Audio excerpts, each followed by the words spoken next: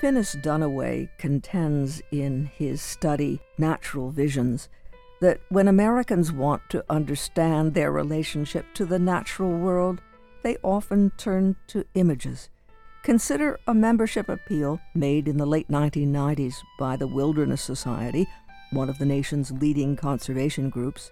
Mailed to individuals throughout the country, the appeal included several items: a letter detailing the commercial and political threats to the national forests, a petition directed to the President of the United States, and, as an added enticement to new members, a free gift offer of Celebrating the American Earth, a portfolio of photographs by Ansel Adams.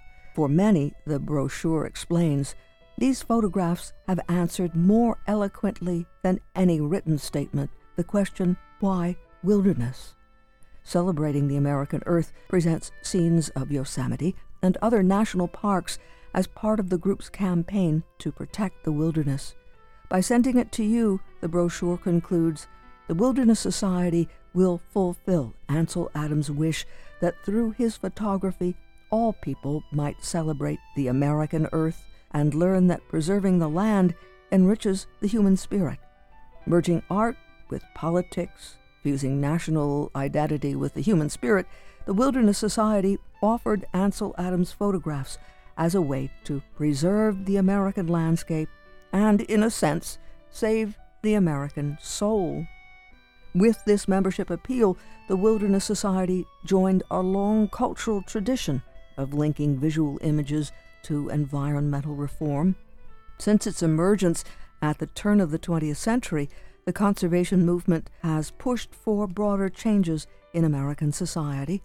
Through the creation of national parks and the founding of government agencies, the movement has been a voice for wild animals and natural scenery, for fragile ecosystems and finite resources of soil, water, and forests.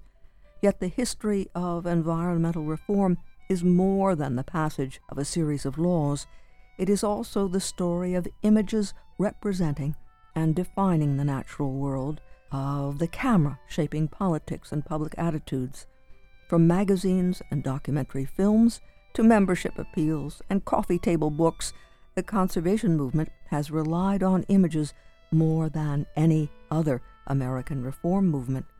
Before 1900, Americans had also looked to images to understand the meanings of their landscape, from Thomas Cole's Hudson River School paintings to Albert Bierstadt's monumental portrayals of the West. 19th century artists celebrated the scenic wonders and spiritual possibilities of the American Earth.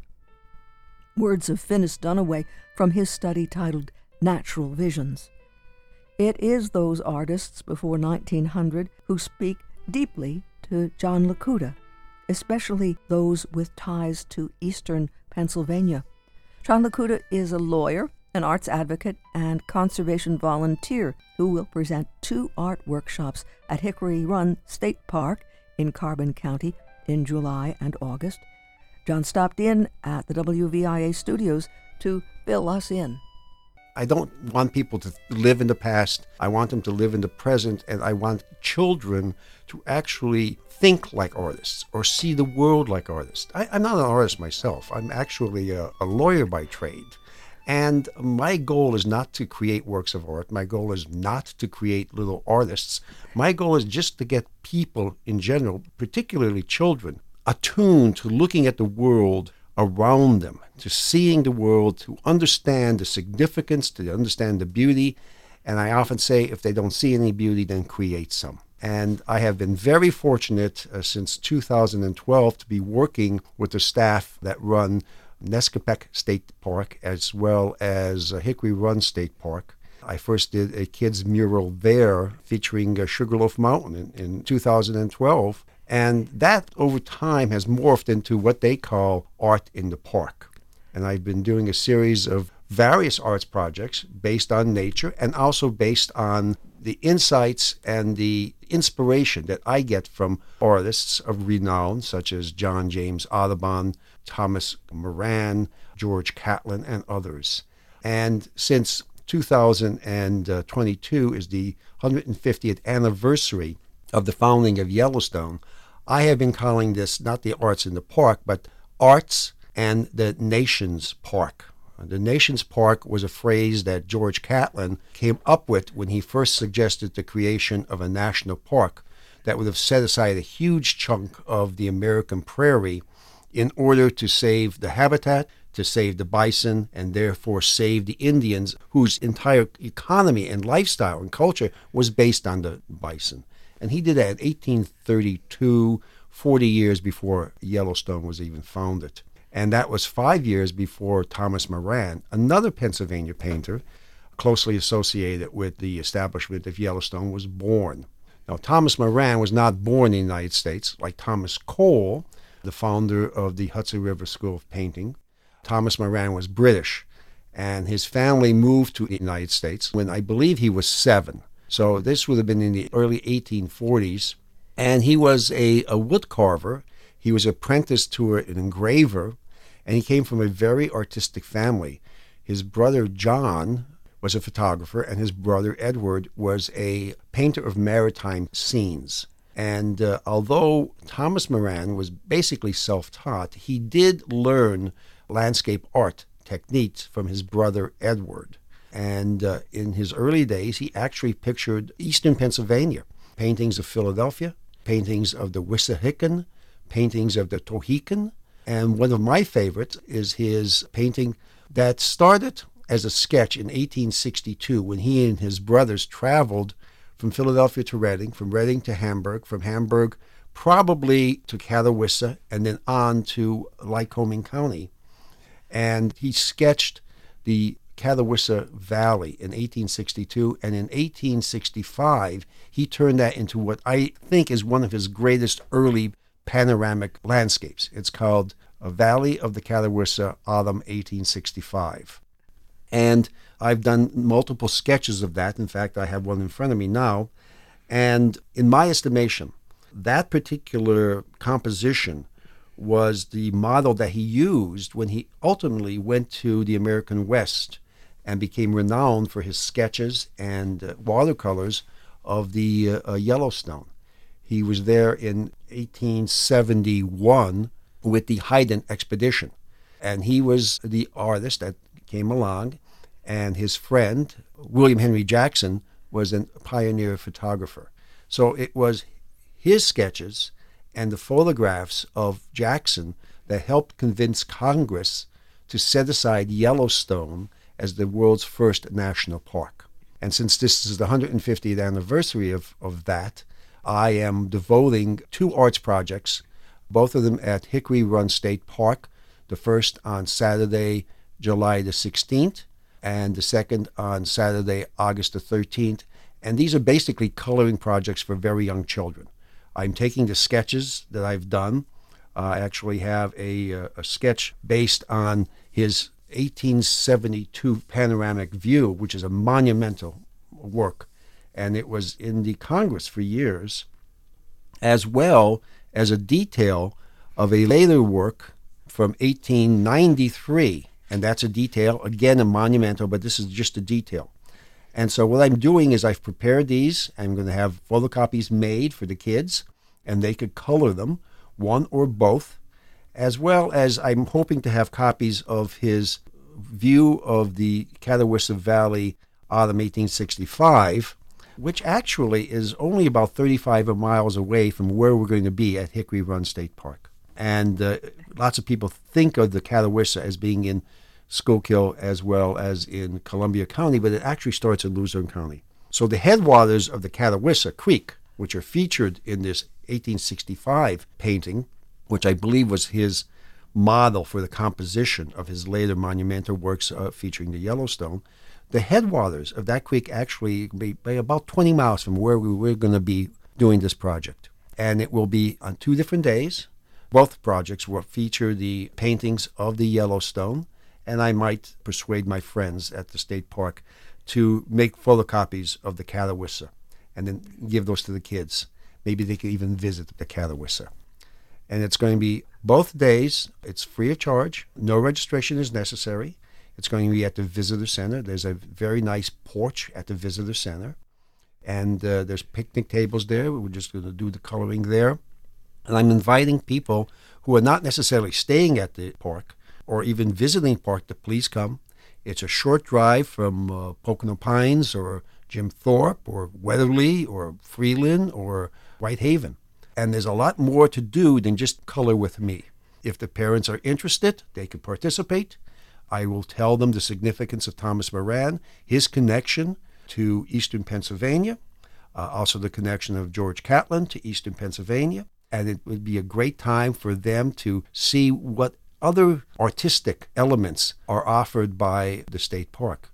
They have I guess you would call it a gallery, and they feature several, I think about 8, reproductions of John James Audubon's paintings, which he did along the Lehigh River in 1829. He spent 6 weeks looking for birds to paint, and he probably did about 8, maybe 10 of them, and there's reproductions of those birds which were actually painted where we are going to be doing this arts project. Additionally, the rhododendron will be in bloom, and I'm inviting people to bring their kids to see the rhododendron. They can get out and walk along one of 2 trails. There's the Hawk Falls Trail. There's also the Shades of Death Trail, which you can access directly from the visitor center. And there's also just a road to the boulder field you could drive down, and it should be an alley of rhododendron. So if people are interested, if they are artistically inclined, if their kids are artistically inclined, they could bring cameras, they could bring sketchbooks after the coloring project, they could bring sketchbooks, they can go to these places. It's a great walk. It's a beautiful place. The rhododendrons should be at their peak between the 2 dates, which are July the 16th, starting at 11 a.m. at the visitor center, and this is geared for children ages 5 to 8. But I encourage older kids to come by, and if they're not interested in coloring, I'm going to hand out blank sheets of paper and just ask them to draw a place that they would consider should be preserved as a national treasure. So it's not simply to go through the motions of doing things, it's opening the eyes of children, young children, older children, and adults to see their surroundings in a different light. And then the August event is the same format.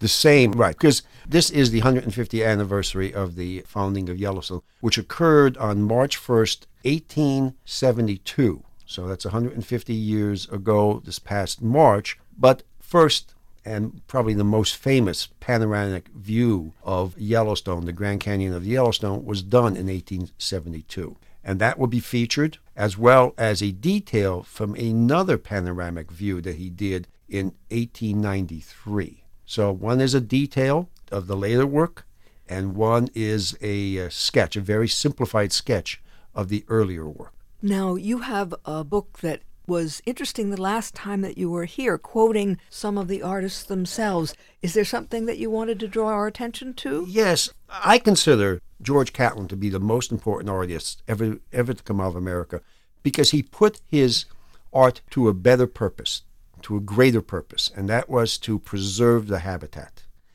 Next to him, I consider Thomas Moran to be the greatest artist, because he used his work for the same purpose. So we have the beginning and the culmination of this whole idea of a national park with George Catlin, who was born in Wilkesboro, and ending with Thomas Moran, who grew up in Philadelphia, and he actually painted in eastern Pennsylvania. But this is a book by John Ewers. It's Ewers. And I think it was printed in 1959, I believe. It's called Artist of the Old West. And it talks about all of the artists associated with the American West, including Carl Bodmer, Albert Bierstadt, George Catlin, and Thomas Moran. And the last time I was here, I read about how Thomas Moran was inspired to join the Hayden expedition. But the very last passages in this chapter talks about the contribution that Moran and his art, along with the art of Albert Bierstadt, made. And the last passage says, "Through colorful works, Moran awakened American pride in the grandeur of the West and a national interest in preserving many uniquely beautiful parts of that region for the inspiration and enjoyment of future generations. And that really sums up his contribution, not only to the preservation of Yellowstone, but he also pictured Yosemite Valley. He pictured the coast of California, the Grand Canyon. He pictured the American South. He painted in Florida. He painted on Long Island.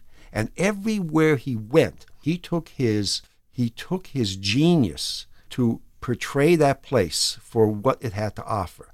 His paintings of eastern Pennsylvania are a combination of settled structures, such as Philadelphia, and rugged hillsides, such as the Blue Mountain. When he lived in Long Island, he really focused on the atmosphere.